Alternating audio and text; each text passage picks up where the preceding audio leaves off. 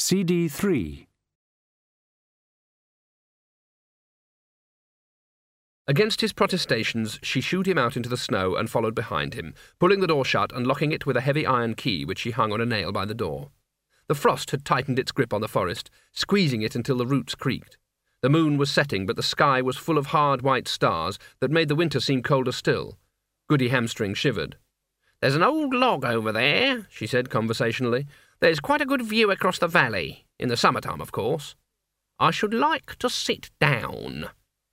Mort helped her through the drifts and brushed as much snow as possible off the wood. They sat down with the hourglass between them. Whatever the view might have been in the summer, it now consisted of black rocks against a sky from which little flakes of snow were now tumbling. "I can't believe all this," said Mort. "I mean, you sound as if you want to die." "There's some things I shall miss," she said, "but it gets thin, you know. Life, I'm referring to. You can't trust your own body any more, and it's time to move on. I reckon it's about time I tried something else. Did he tell you magical folk can see him all the time?" "No," said Mort, inaccurately. "Well, we can." "He doesn't like wizards and witches much," Mort volunteered. "Nobody likes a smart-ass," she said with some satisfaction. "We give him trouble, you see. Priests don't, so he likes priests." "Oh, he's never said," said Mort. "Ah, they're always telling folk how much better it's going to be when they're dead. We tell them it could be pretty good right here if only they'd put their minds to it." Mort hesitated. He wanted to say, "You're wrong. He's not like that at all. He doesn't care if people are good or bad so long as they're punctual. And kind to cats," he added. But he thought better of it. It occurred to him that people needed to believe things. The wolf howled again, so near that Mort looked around apprehensively.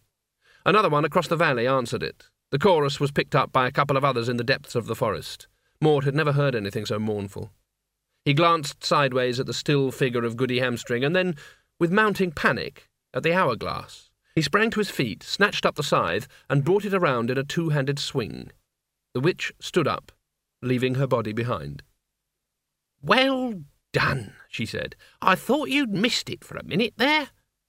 Mort leaned against a tree, panting heavily, and watched Goody walk around the log to look at herself. She said critically. "Time has got a lot to answer for." She raised her hand and laughed to see the stars through it. Then she changed. Mort had seen this happen before, when the soul realized it was no longer bound by the body's morphic field, but never under such control. Her hair unwound itself from its tight bun, changing colour and lengthening. Her body straightened up, wrinkles dwindled and vanished. Her grey woolen dress moved like the surface of the sea and ended up tracing entirely different and disturbing contours. She looked down, giggled, and changed the dress into something leaf green and clingy. "What do you think, Mort?" she said. Her voice had sounded cracked and quavery before.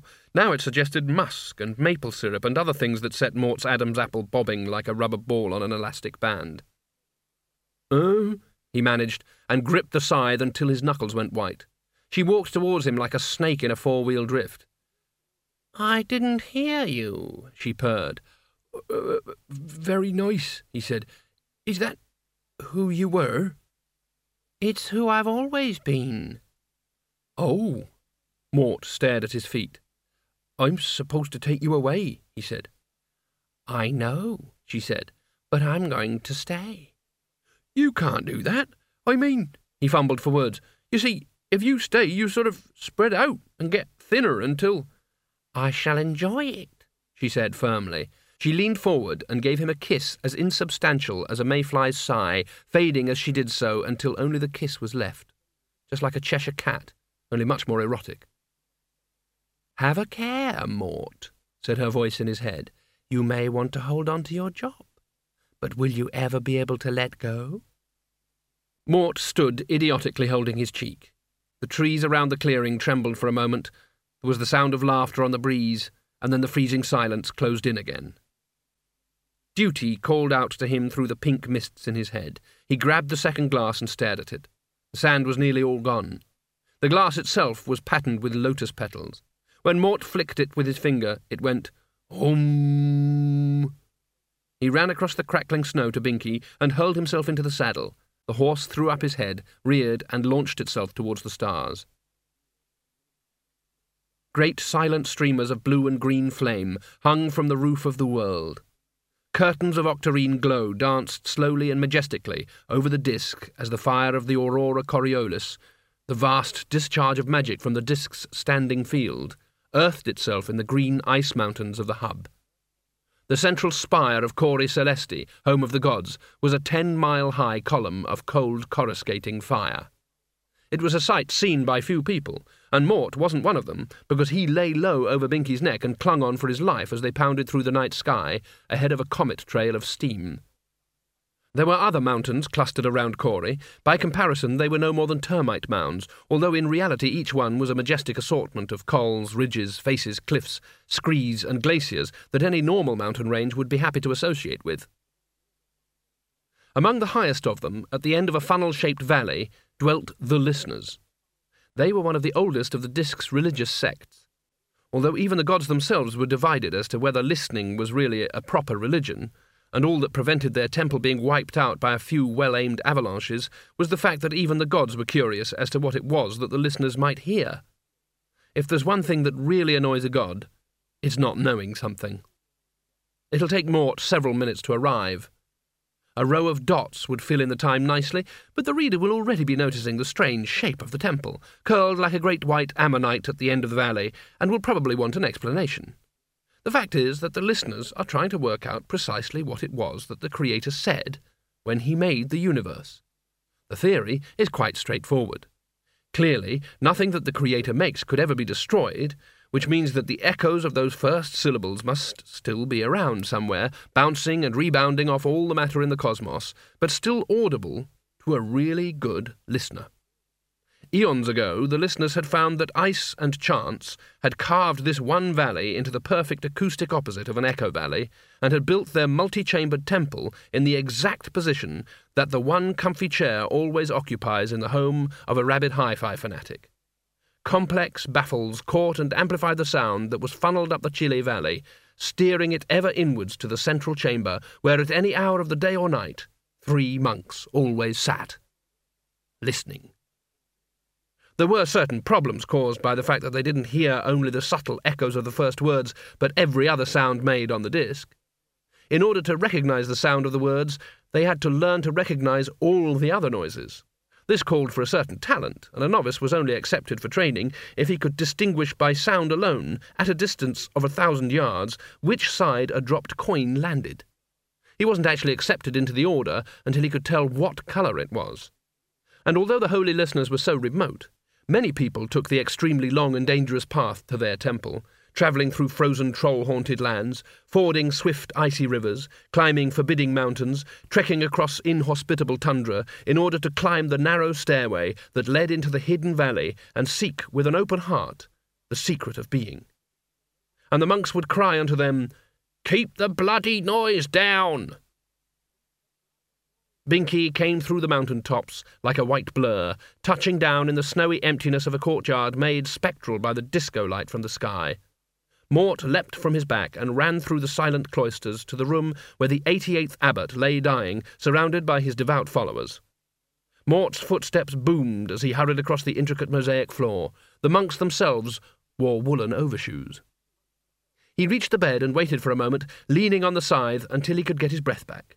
The abbot, who was small and totally bald and had more wrinkles than a sackful of prunes, opened his eyes. "You're late," he whispered, and died. Mort swallowed, fought for breath, and brought the scythe around in a slow arc. Nevertheless, it was accurate enough. The abbot sat up, leaving his corpse behind. "Not a moment too soon," he said in a voice only Mort could hear. "You had me worried for a moment there." "OK," said Mort, "only I've got to rush." The abbot swung himself off the bed and walked towards Mort through the ranks of his bereaved followers. "Don't rush off," he said. "I always look forward to these talks. What's happened to the usual fellow?" "Usual fellow?" said Mort, bewildered. "Tall chap. Black cloak. Doesn't get enough to eat by the look of him," said the abbot. "Usual fellow? You mean Death?" said Mort. "That's him," said the abbot cheerfully. Mort's mouth hung open. "Die a lot, do you?" he managed. A fair bit, of course, said the abbot. Once you get the hang of it, it's only a matter of practice. It is. We must be off, said the abbot. Mort's mouth snapped shut. That's what I've been trying to say, he said. So if you could just drop me off down in the valley. The little monk continued placidly. He swept past Mort and headed for the courtyard. Mort stared at the floor for a moment and then ran after him in a way which he knew to be extremely unprofessional and undignified. "No, look," he began. The other one had a horse called Binky, I remember, said the abbot pleasantly. Did you buy the round of him? The round? Said Mort, now completely lost. Or whatever. Forgive me, said the abbot. I don't really know how these things are organised, lad. Mort, said Mort absently. And I think you're supposed to come back with me, sir, if you don't mind, he added, in what he hoped was a firm and authoritative manner. The monk turned and smiled pleasantly at him. I wish I could, he said. Perhaps one day. Now, if you could give me a lift as far as the nearest village, I imagine I'm being conceived about now. Conceived? But you've just died, said Mort. Yes, but you see, I have what you might call a season ticket, the abbot explained. Light dawned on Mort, but very slowly. Oh, he said, I've read about this. Reincarnation, yes? That's the word. 53 times so far, or 54. Binky looked up as they approached and gave a short neigh of recognition when the abbot patted his nose. Mort mounted up and helped the abbot up behind him. It must be very interesting, he said, as Binky climbed away from the temple. On the absolute scale of small talk, this comment must rate minus quite a lot, but Mort couldn't think of anything better. No, it mustn't, said the abbot. You think it must be because you believe I can remember all my lives, but of course I can't. Not while I'm alive, anyway. I hadn't thought of that, Mort conceded. Imagine toilet training 50 times. Nothing to look back on, I imagine, said Mort. You're right. If I had my time all over again, I wouldn't reincarnate. And just when I'm getting the hang of things, the lads come down from the temple looking for a boy conceived at the hour the old abbot died. Talk about unimaginative. Stop here a moment, please. Mort looked down. We're in mid-air, he said doubtfully. I won't keep you a moment. The abbot slid down from Binky's back, walked a few steps on thin air, and shouted. It seemed to go on for a long time. Then the abbot climbed back again. You don't know how long I've been looking forward to that, he said. There was a village in a lower valley a few miles from the temple, which acted as a sort of service industry. From the air it was a random scattering of small but extremely well soundproofed huts. Anywhere will do, the abbot said. Mort left him standing a few feet above the snow at a point where the huts appeared to be thickest. Hope the next lifetime improves, he said.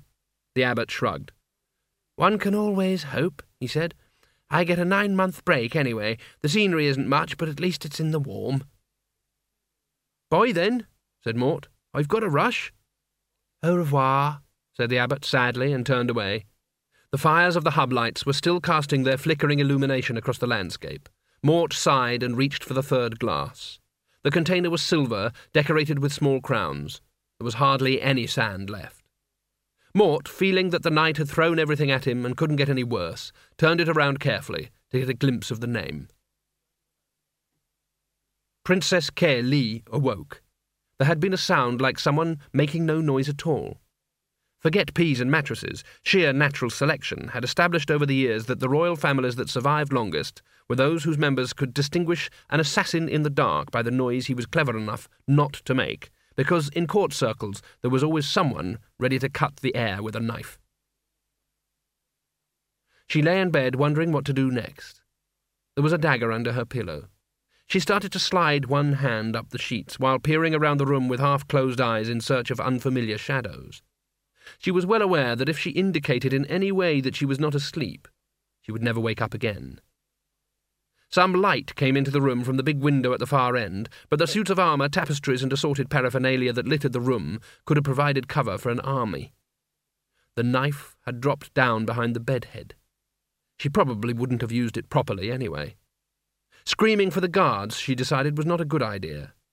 If there was anyone in the room, then the guards must have been overpowered, or at least stunned by a large sum of money. There was a warming pan on the flagstones by the fire. Would it make a weapon?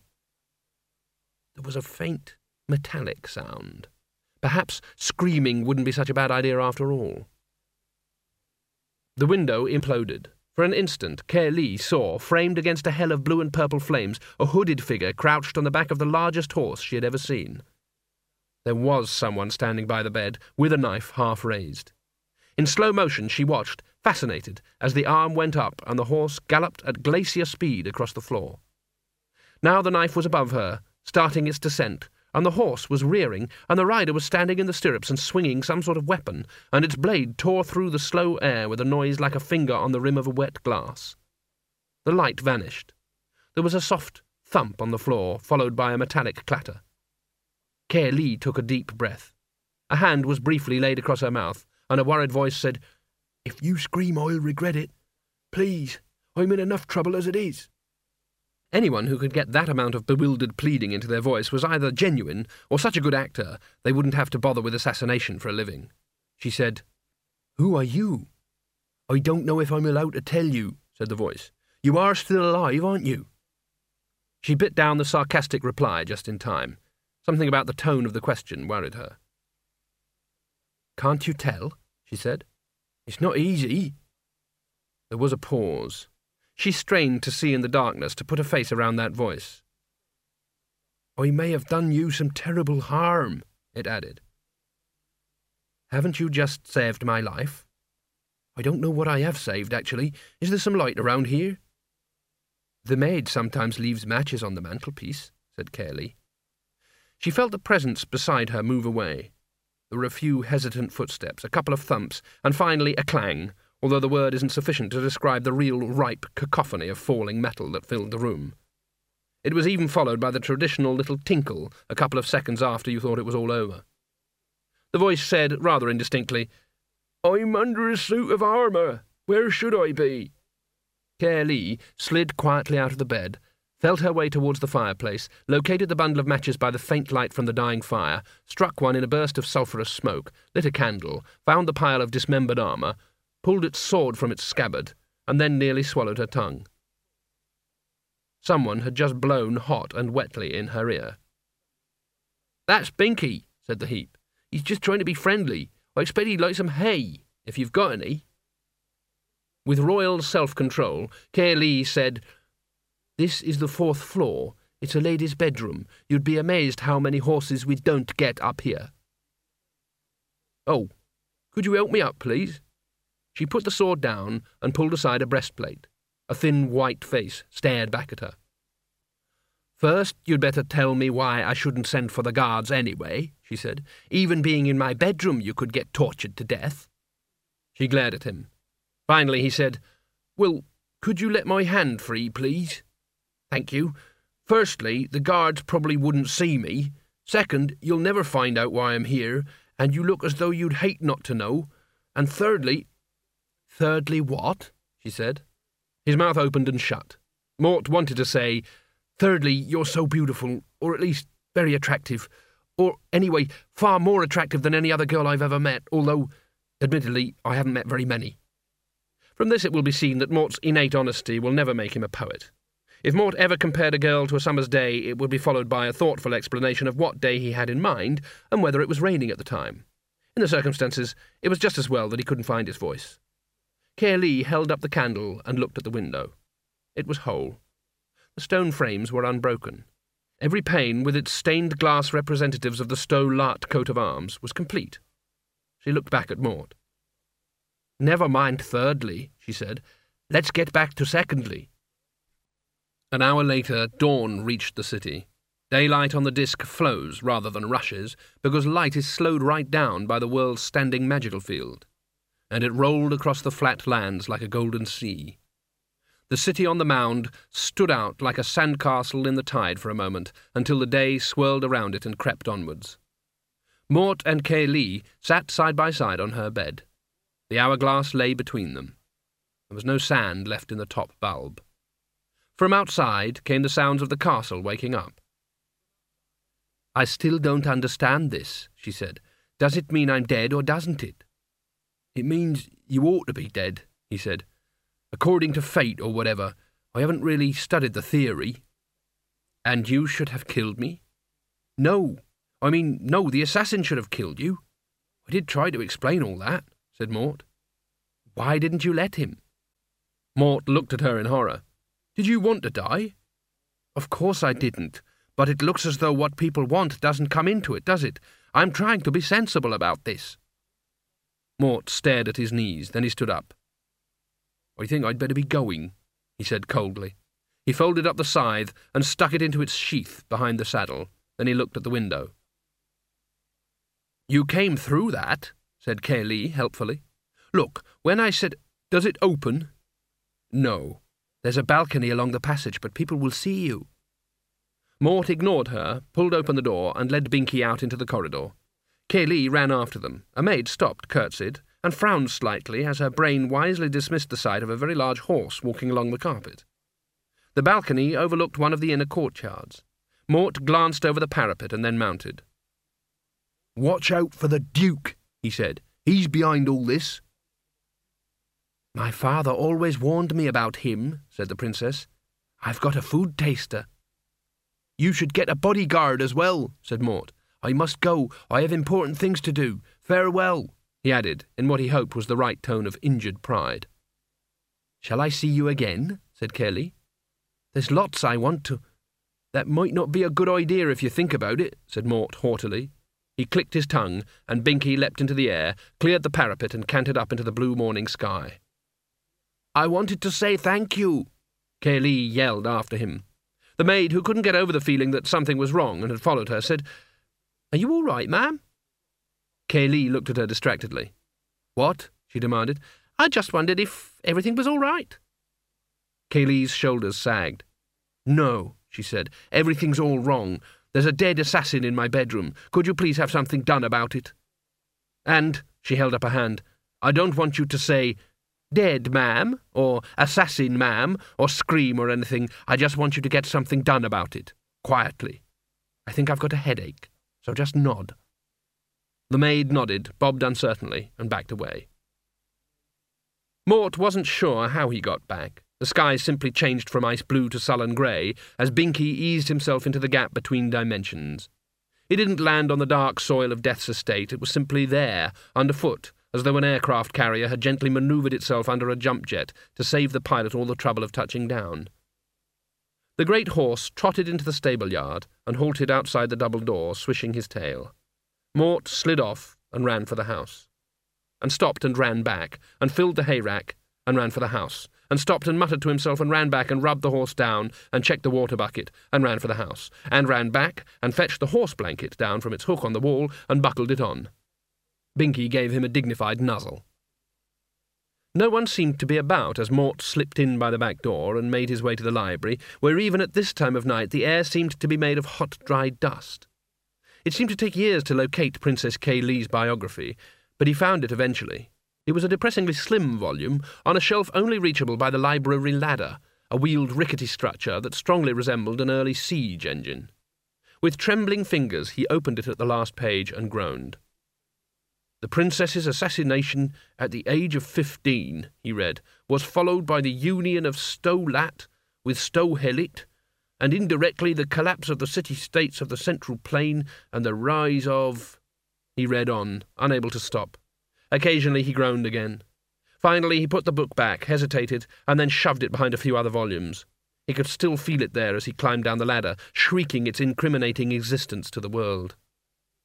There were few ocean-going ships on the disk. No captain liked to venture out of sight of a coastline. It was a sorry fact that ships which looked from a distance as though they were going over the edge of the world weren't in fact disappearing over the horizon, they were in fact dropping over the edge of the world. Every generation or so, a few enthusiastic explorers doubted this and set out to prove it wrong. Strangely enough, none of them had ever come back to announce the result of their researches. The following analogy would therefore have been meaningless to Mort. He felt as if he'd been shipwrecked on the Titanic, but in the nick of time had been rescued by the Lusitania. He felt as though he'd thrown a snowball on the spur of the moment and watched the ensuing avalanche engulf 3 ski resorts. He felt history unravelling all around him. He felt he needed someone to talk to, quickly. That had to mean either Albert or Isabel, because the thought of explaining everything to those tiny blue pinpoints was not one he cared to contemplate after a long night. On the rare occasions Isabel deigned to look in his direction, she made it clear that the only difference between Mort and a dead toad was the colour. As for Albert, all right, not the perfect confidant, but definitely the best in a field of one. Mort slid down the steps and threaded his way back through the bookshelves. A few hours' sleep would be a good idea, too. Then he heard a gasp, the brief patter of running feet, and the slam of a door. When he peered around the nearest bookcase, there was nothing there except a stool with a couple of books on it. He picked one up and glanced at the name, then read a few pages. There was a damp lace handkerchief lying next to it. Mort rose late and hurried towards the kitchen, expecting at any moment the deep tones of disapproval. Nothing happened. Albert was at the stone sink, gazing thoughtfully at his chip pan, probably wondering whether it was time to change the fat or let it bide for another year. He turned as Mort slid into a chair. "You had a busy time of it, then," he said. "Gallivanting all over the place until all hours, I heard. I could do you an egg, or there's porridge." "Egg, please," said Mort. He'd never plucked up the courage to try Albert's porridge, which led a private life of its own in the depths of its saucepan, and 8 spoons. "The master wants to see you after," Albert added. "But he said you wasn't to rush." "Oh." Mort stared at the table. "Did he say anything else?" "He said he hadn't had an evening off in 1,000 years, said Albert. He was humming. "I don't like it. I've never seen him like this." "Oh." Mort took the plunge. "Albert, have you been here long?" Albert looked at him over the top of his spectacles. "Maybe," he said.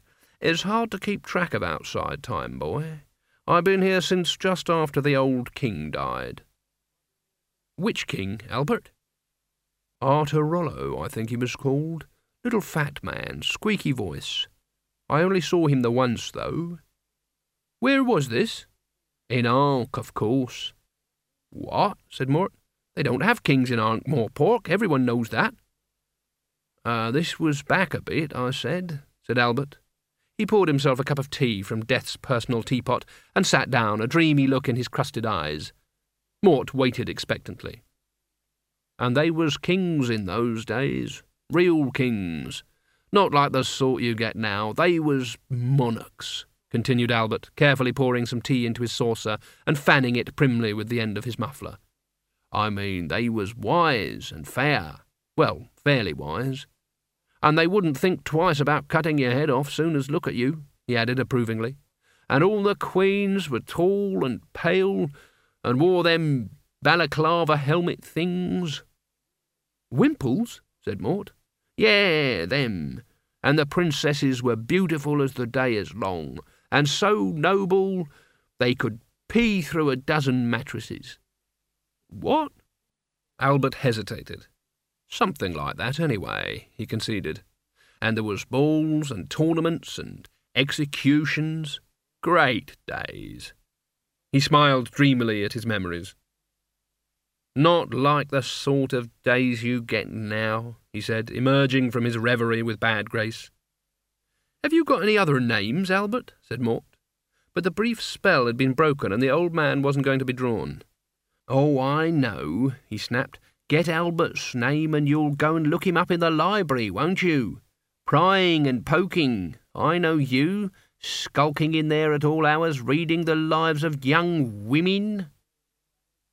The heralds of guilt must have flourished their tarnished trumpets in the depths of Mort's eyes, because Albert cackled and prodded him with a bony finger. "You might at least put them back where you find 'em," he said, "not leave piles of 'em around for old Albert to put back. Anyway, it's not right. Ogling the poor dead things probably turns you blind." "But I only—" Mort began, and remembered the damp lace handkerchief in his pocket and shut up. He left Albert grumbling to himself and doing the washing up, and slipped into the library. Pale sunlight lanced down from the high windows, gently fading the covers on the patient ancient volumes. Occasionally a speck of dust would catch the light as it floated through the golden shafts, and flare like a miniature supernova.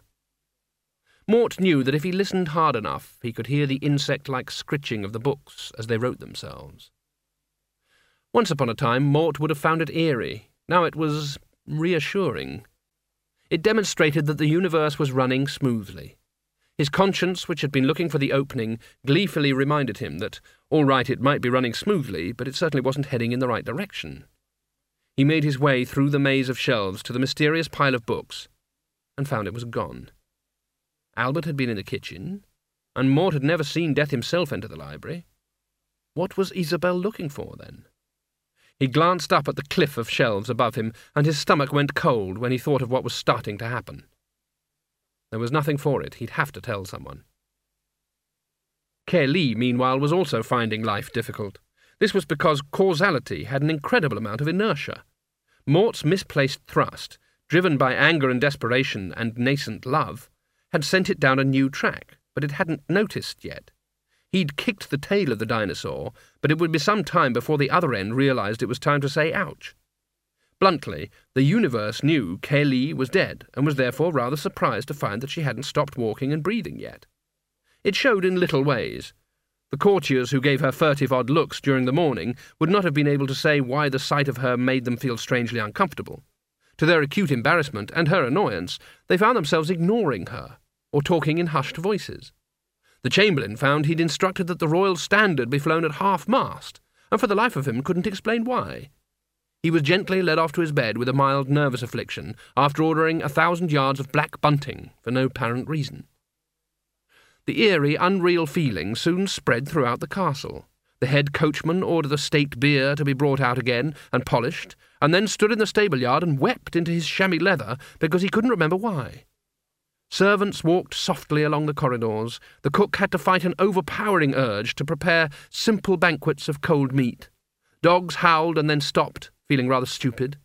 The 2 black stallions who traditionally pulled the Stow-Lut funeral cortege grew restive in their stalls and nearly kicked a groom to death. In his castle in Stow-Helit, the Duke waited in vain for a messenger who had in fact set out, but had stopped halfway down the street, unable to remember what it was he was supposed to be doing. Through all this, Kelly moved like a solid and increasingly more irritated ghost. Things came to a head at lunchtime. She swept into the great hall and found no place had been set in front of the royal chair. By speaking loudly and distinctly to the butler, she managed to get that rectified, then saw dishes being passed in front of her before she could get a fork into them. She watched in sullen disbelief as the wine was brought in and poured first for the Lord of the Privy Closet. It was an unregal thing to do, but she stuck out a foot and tripped the wine-waiter. He stumbled, muttered something under his breath, and stared down at the flagstones. She leaned the other way and shouted into the ear of the yeoman of the pantry. "Can you see me, man? Why are we reduced to eating cold pork and ham?" He turned aside from his hushed conversation with the lady of the small hexagonal room in the north turret, gave her a long look in which shock made way for a sort of unfocused puzzlement, and said, yes, I can. Your Royal Highness?" prompted Kelly. "But, yes, Highness," he muttered. There was a heavy pause. Then, as if switched back on, he turned his back on her and resumed his conversation. Kelly sat for a while, white with shock and anger, then pushed the chair back and stormed away to her chambers. A couple of servants, sharing a quick roll-up in the passage outside, were knocked sideways by something they couldn't quite see. Kelly ran into her room and hauled on the rope that should have sent the duty-maid running in from the sitting-room at the end of the corridor. Nothing happened for some time, and then the door was pushed open slowly, and a face peered in at her. She recognized the look this time, and was ready for it. She grabbed the maid by the shoulders and hauled her bodily into the room, slamming the door shut behind her. As the frightened woman stared everywhere but at Kelly, she hauled off and fetched her a stinging slap across the cheek. "Did you feel that? Did you feel it?" she shrieked. "But, the maid whimpered, staggering backwards until she hit the bed, and sitting down heavily on it. "Look at me when I talk to you," yelled Kelly, advancing on her. "You can see me, can't you? Tell me you can see me, or I'll have you executed." The maid stared into her terrified eyes. "I can see you," she said, "but—" "But what? But what?" "Surely, I heard, I thought—" "What did you think?" snapped Kelly. She wasn't shouting anymore. Her words came out like white-hot whips. The maid collapsed into a sobbing heap. Kaylee stood tapping her foot for a moment, and then shook the woman gently. "Is there a wizard in the city?" she said. "Look at me. At me. There's a wizard, isn't there? You girls are always skulking off to talk to wizards. Where does he live?" The woman turned a tear-stained face towards her, fighting against every instinct that told her the princess didn't exist. Wizard, yes, Cutwell, in Wall Street." Kaylee's lips compressed into a thin smile. She wondered where her cloaks were kept, but cold reason told her it was going to be a damn sight easier to find them herself than try to make her presence felt to the maid. She waited, watching closely, as the woman stopped sobbing, looked around her in vague bewilderment, and hurried out of the room. "She's forgotten me already," she thought. She looked at her hands. She seemed solid enough. It had to be magic. She wandered into her robing room and experimentally opened a few cupboards until she found a black cloak and a hood.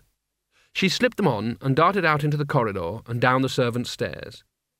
She hadn't been this way since she was little. This was the world of linen cupboards, bare floors, and dumb waiters. It smelled of slightly stale crusts. Kaylee moved through it like an earthbound spook.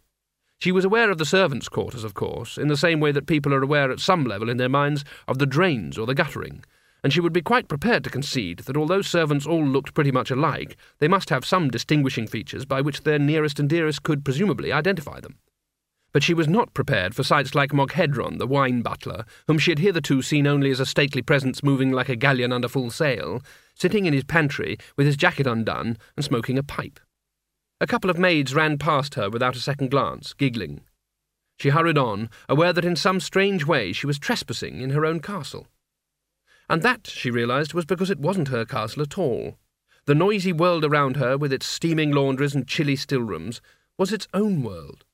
She couldn't own it. Possibly it owned her.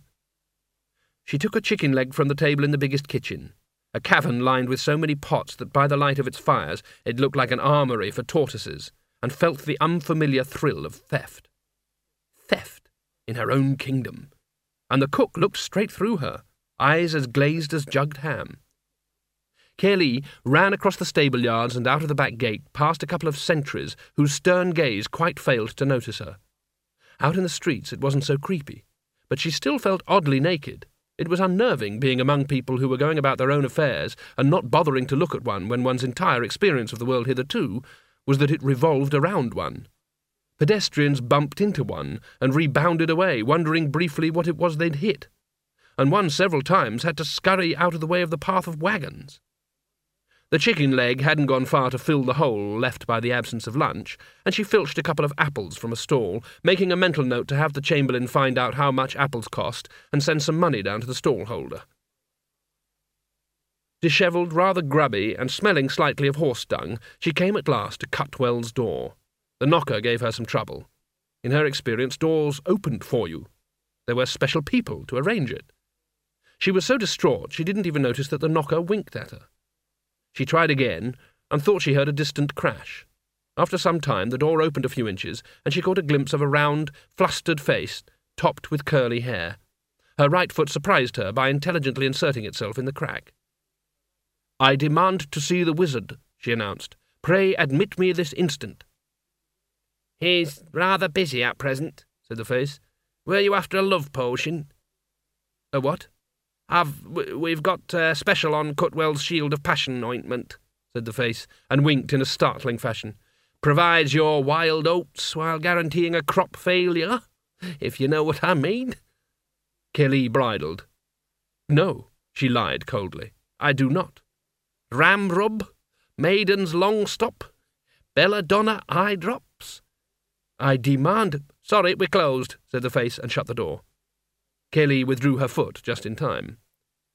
She muttered some words that would have amazed and shocked her tutors, and thumped on the woodwork.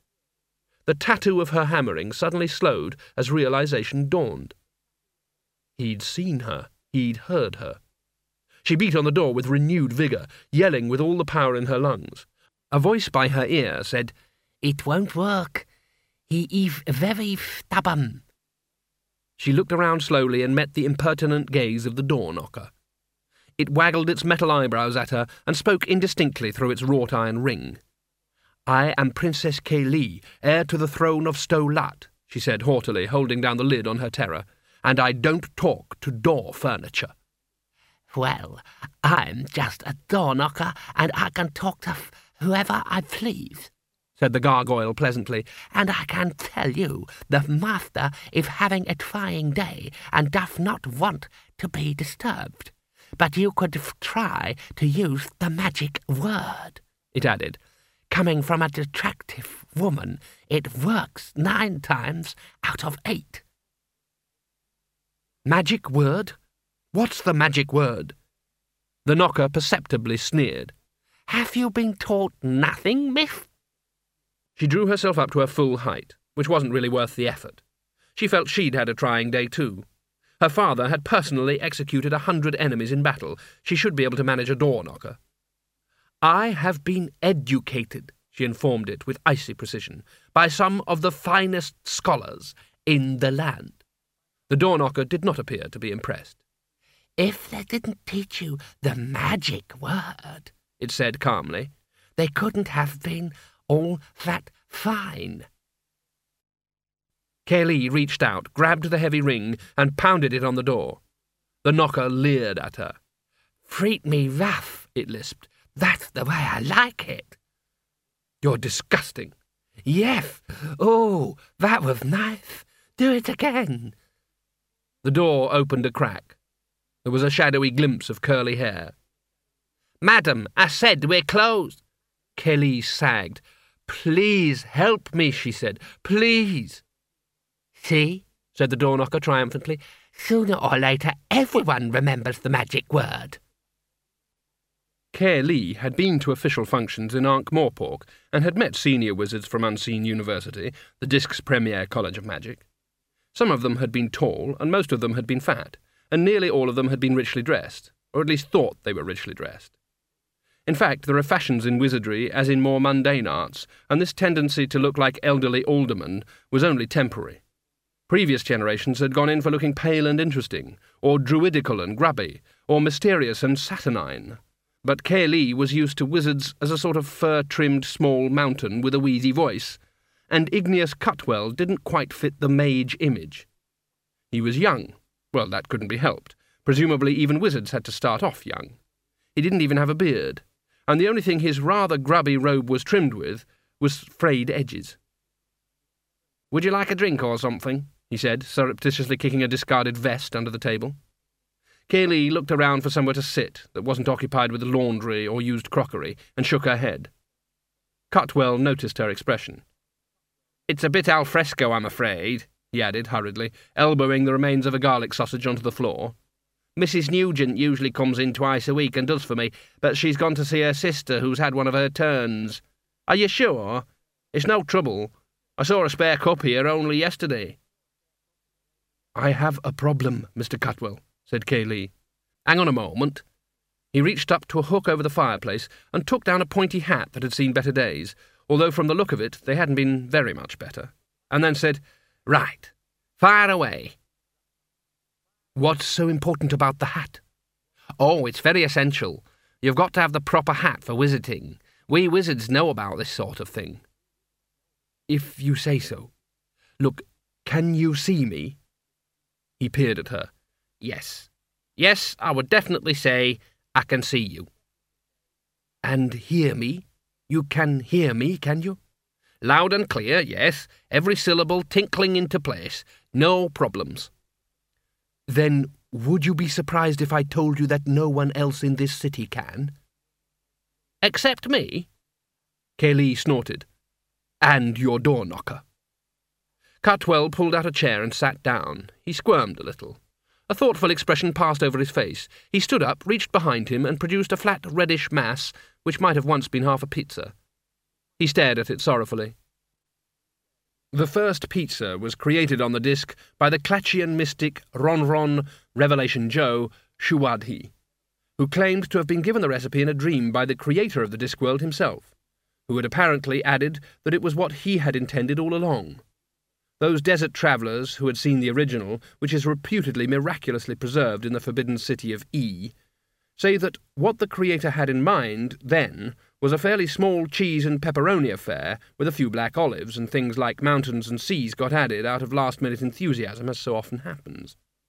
After the schism of the Turnwise Ones and the deaths of some 25,000 people in the ensuing jihad, the faithful were allowed to add one small bay leaf to the recipe.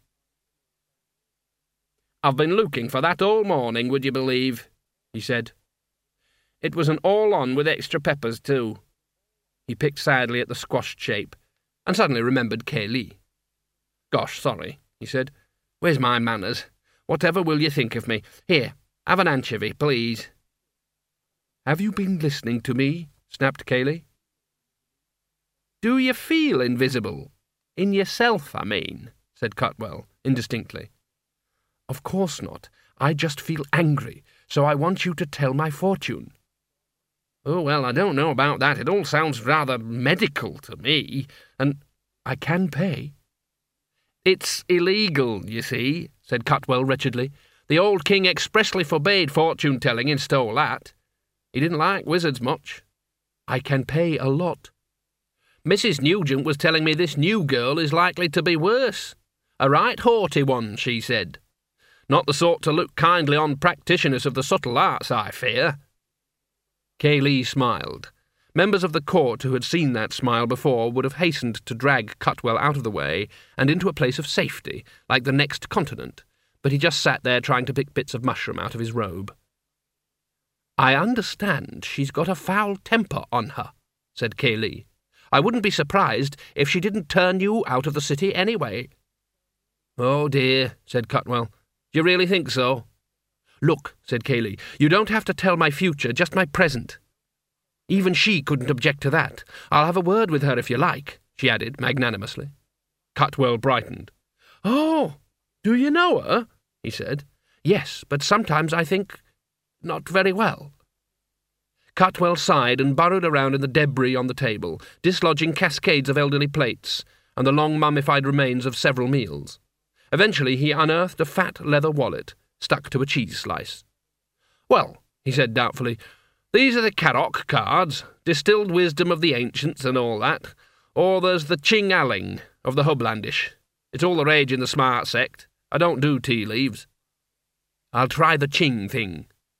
"You throw these yarrow stalks in the air, then?" She did. They looked at the ensuing pattern. Said Cutwell after a while. "Well, that's one in the fireplace, one in the cocoa mug, and one in the street. Shame about the window. One on the table, and one, two behind the dresser. I expect Mrs. Nugent will be able to find the rest." "You didn't say how hard. Shall I do it again?" "No, I don't think so." Cutwell thumbed through the pages of a yellowed book that had previously been supporting the table leg. "The pattern seems to make sense. Yes, here we are. Octogram 8887. Illegality. The unatoning goose. Which we cross-reference here. Hold on. Yes, got it. Well, without verticality, wisely the cochineal emperor goes forth at tea-time. At evening the mollusk is silent among the almond blossom." "Yes," said Kaylee respectfully. "What does that mean?" "Unless you're a mollusk, probably not a lot," said Cutwell. "I think perhaps it lost something in translation." "Are you sure you know how to do this?" "Let's try the cards," said Cutwell hurriedly, fanning them out. "Pick a card, any card." "It's death," said Kaylee. "Ah, well, of course. The death card doesn't actually mean death in all circumstances," Cutwell said quickly. "You mean it doesn't mean death in those circumstances where the subject is getting overexcited and you're too embarrassed to tell the truth, Look, take another card." "This one's death as well," said Kaylee. "Did you put the other one back?" "No. Shall I take another card?" "May as well." "Well, there's a coincidence. Death number 3? Right. Is this a special pack for conjuring tricks?" Kaylee tried to sound composed, but even she could detect the faint tinkle of hysteria in her voice. Cutwell frowned at her and carefully put the cards back in the pack, shuffled it, and dealt them out onto the table. There was only one death. "Oh dear," he said. "I think this is going to be serious. May I see the palm of your hand, please?" He examined it for a long time. After a while, he went to the dresser, took a jeweller's eyeglass out of a drawer, wiped the porridge off it with the sleeve of his robe, and spent another few minutes examining her hand in minutest detail. Eventually, he sat back, removed the glass, and stared at her. "You're dead," he said. Kaylee waited. She couldn't think of any suitable reply. "I'm not" lacked a certain style, while "is it serious" seemed somehow too frivolous. "Did I say I thought this was going to be serious?" said Cutwell. "I think you did," said Kaylee carefully, keeping her tone totally level. "I was right." "Oh, it could be fatal." "How much more fatal," said Kaylee, "than being dead?" "I didn't mean for you." "Oh, something very fundamental seems to have gone wrong, you see. You're dead in every sense but the, actual. I mean, the cards think you're dead. Your lifeline thinks you're dead. Everything and everyone thinks you're dead." "I don't," said Kaylee, but her voice was less than confident. "I'm afraid your opinion doesn't count." "But people can see and hear me." "The first thing you learn when you enroll at Unseen University, I'm afraid, is that people don't pay much attention to that sort of thing. It's what their minds tell them that's important." "You mean people don't see me because their minds tell them not to?" "Afraid so. It's called predestination or something." Cutwell looked at her wretchedly. "I'm a wizard. We know about these things." "Actually, it's not the first thing you learn when you enroll," he added. "I mean, you learn where the lavatories are and all that sort of thing before that. But after that, it's the first thing." "You can see me, though." "Ah, well, wizards are specially trained to see things that are there and not to see things that aren't. You get these special exercises." Kaylee drummed her fingers on the table, or tried to. It turned out to be difficult. She stared down in vague horror. Cutwell hurried forward and wiped the table with his sleeve. "Sorry," he muttered. "I had treacle sandwiches for supper last night." "What can I do?" "Nothing." "Nothing?" "Well, you could certainly become a very successful burglar." "Sorry, that was tasteless of me." "I thought so." Cutwell patted her ineptly on the hand, and Kaylee was too preoccupied even to notice such flagrant lèse-majesté. "You see, everything's fixed. History's all worked out from start to finish. What the facts actually are is beside the point. History just rolls straight over the top of them. You can't change anything because the changes are already part of it. You're dead. It's fated. You'll just have to accept it." He gave an apologetic grin. "You're a lot luckier than most dead people, if you look at it objectively," he said. "You're alive to enjoy it." "I don't want to accept it. Why should I accept it? It's not my fault." "You don't understand. History is moving on. You can't get involved in it anymore. There isn't a part in it for you, don't you see? Best to let things take their course." He patted her hand again. She looked at him. He withdrew his hand. "What am I supposed to do then?" she said. "Not eat because the food wasn't destined to be eaten by me? Go and live in a crypt somewhere?" "Bit of a poser, isn't it?" agreed Cutwell. "That's fate for you, I'm afraid. If the world can't sense you, you don't exist. I'm a wizard, we know." "Don't say it." Kaylee stood up. 5 generations ago, one of her ancestors had halted his band of nomadic cutthroats a few miles from the mound of Stolat, and had regarded the sleeping city with a peculiarly determined expression that said, "This'll do. Just because you're born in the saddle doesn't mean you have to die in the bloody thing." Strangely enough, many of his distinctive features had, by a trick of heredity, been bequeathed to his descendant, accounting for her rather idiosyncratic attractiveness. Although not the droopy moustache and round furry hat with the spike on it. They were never more apparent than now. Even Cutwell was impressed. When it came to determination, you could have cracked rocks on her jaw. In exactly the same tone of voice that her ancestor had used when he addressed his weary, sweaty followers before the attack, she said, No, I'm not going to accept it. I'm not going to dwindle into some sort of ghost. You're going to help me, wizard." The speech has been passed on to later generations in an epic poem commissioned by his son, who wasn't born in a saddle and could eat with a knife and fork. It began, "See yonder the stolid foeman slumber, fat with stolen gold, corrupt of mind. Let the spears of your wrath be as the steppe fire on a windy day and in dry season, let your honest blade thrust like the horns of a 5-year-old yock with severe toothache. And went on for 3 hours. Reality, which can't usually afford to pay poets, records that, in fact, the entire speech ran, "Lads, most of them are still in bed.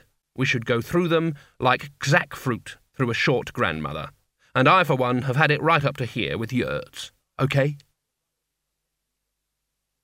Cutwell's subconscious recognised that tone. It had harmonics in it that made even the woodworm in the floorboards stop what they were doing and stand to attention. It wasn't voicing an opinion. It was saying, "Things will be thus." "Me, madam," he quavered. "I don't see what I can possibly do."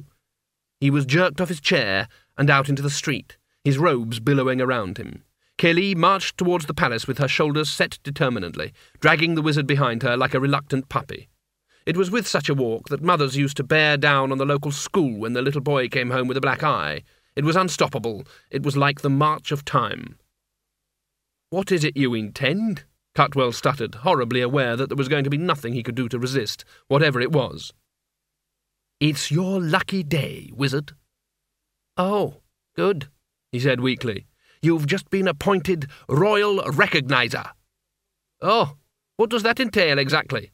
"You're going to remind everyone I'm alive. It's very simple. There's 3 square meals a day and your laundry done. Step lively, man." "Royal? You're a wizard. I think there's something you ought to know," said the princess. "There is?" said Death. That was a cinematic trick adapted for print. Death wasn't talking to the princess, he was actually in his study talking to Mort. But it was quite effective, wasn't it? It probably called a fast dissolve, or a cross-cut zoom, or something. An industry where a senior technician is called a best boy might call it anything. "And what is that?" he added, winding a bit of black silk around the wicked hook in a little vice he'd clamped to his desk. Mort hesitated. Mostly this was because of fear and embarrassment, but it was also because the sight of a hooded spectre peacefully tying dry flies was enough to make anyone pause. Besides, Isabel was sitting on the other side of the room, ostensibly doing some needlework, but also watching him through a cloud of sullen disapproval. He could feel her red-rimmed eyes boring into the back of his head. Death inserted a few crow hackles and whistled a busy little tune through his teeth, not having anything else to whistle through. He looked up. "They didn't go as smoothly as I thought," said Mort, standing nervously on the carpet in front of the desk. "You had trouble?" said Death, snipping off a few scraps of feather. "Well, you see, the witch wouldn't come away, and the monk, well, he started out all over again." "There's nothing to worry about there, lad." "Mort." "You should have worked out by now that everyone gets what they think is coming to them. It's so much neater that way." "I know, sir, but that means bad people who think they're going to some sort of paradise actually do get there, and good people who fear they're going to some kind of horrible place really suffer. It doesn't seem like justice." "What is it I've said you must remember when you're out on the duty?" "Well, you—" Mort stuttered into silence. "There's no justice. There's just you." "Well, You must remember that." "Yes, but—" "I expect it all works out properly in the end. I have never met the Creator, but I'm told he's quite kindly disposed to people." Death snapped the thread and started to unwind the vice. "Put such thoughts out of your mind," he added. "At least the third one shouldn't have given you any trouble." This was the moment. Mort had thought about it for a long time. There was no sense in concealing it. He'd upset the whole future course of history. Such things tend to draw themselves to people's attention. Best to get it off his chest, own up like a man, take his medicine, cards on table, beating about bush none of, mercy throw himself on. The piercing blue eyes glittered at him. He looked back like a nocturnal rabbit trying to outstare the headlights of a 16-wheeled Arctic whose driver is a 12-hour caffeine freak out running the tachometers of hell. He failed. "No, sir," he said. "Good. Well done. Now then, what do you think of this?" Anglers reckon that a good dry fly should cunningly mimic the real thing. There are the right flies for morning, there are different flies for the evening rise, and so on. but the thing between Death's triumphant digits was a fly from the dawn of time. It was the fly in the primordial soup. It had bred on mammoth turds. It wasn't a fly that bangs on window panes. It was a fly that drills through walls. It was an insect that would crawl out from between the slats of the heaviest swat-dripping venom and seeking revenge. Strange wings and dangling bits stuck out all over it. It seemed to have a lot of teeth. "What's it called?" said Mort. "I shall call it Death's Glory." Death gave the thing a final admiring glance and stuck it into the hood of his robe. "I feel inclined to see a little bit of life this evening," he said. "You can take the duty now that you've got the hang of it, as it were." "Yes, sir," said Mort mournfully. He saw his life stretching out in front of him like a nasty black tunnel with no light at the end of it. Death drummed his finger on the desk, muttered to himself. "Ah, yes," he said. "Albert tells me someone's been meddling in the library." "Pardon, sir?" "Taking books out, leaving them lying around. Books about young women. He seems to think it's amusing." As has already been revealed, the holy listeners have such well-developed hearing that they can be deafened by a good sunset. Just for a few seconds it seemed to Mort that the skin on the back of his neck was developing similar strange powers, because he could see Isabel freeze in mid-stitch. He also heard the little intake of breath that he'd heard before among the shelves. He remembered the lace handkerchief. He said, "Yes, sir. It won't happen again, sir." The skin on the back of his neck started to itch like fury. "Splendid. Now you two can run along. Get Albert to do you a picnic lunch or something. Get some fresh air. I've noticed the way you two always avoid each other." He gave Mort a conspiratorial nudge. It was like being poked with a stick, and added, "Albert's told me what that means." "Has he?" said Mort gloomily. He'd been wrong. There was a light at the end of the tunnel, and it was a flamethrower. Death gave him another of his supernova winks. Mort didn't return it. Instead, he turned and plodded towards the door, at a general speed and gait that made Great Artuin look like a spring lamb.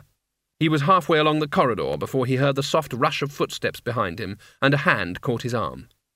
"Mort?" He turned and gazed at Isabel through the fog of depression. "Why did you let him think it was you in the library?" "Don't know." "It was very kind of you," she said cautiously. "Was it? I can't think what came over me." He felt in his pocket and produced the handkerchief. "This belongs to you, I think." "Thank you." She blew her nose noisily. Mort was already well down the corridor, his shoulders hunched like a vulture's wings. She ran after him. "I say," she said. "What?" "I wanted to say thank you." "It doesn't matter," he muttered. "It'd just be best if you don't take books away again. It upsets them or something." He gave what he considered to be a mirthless laugh. "Huh." "Huh, what?" "Just, huh." End of CD 3.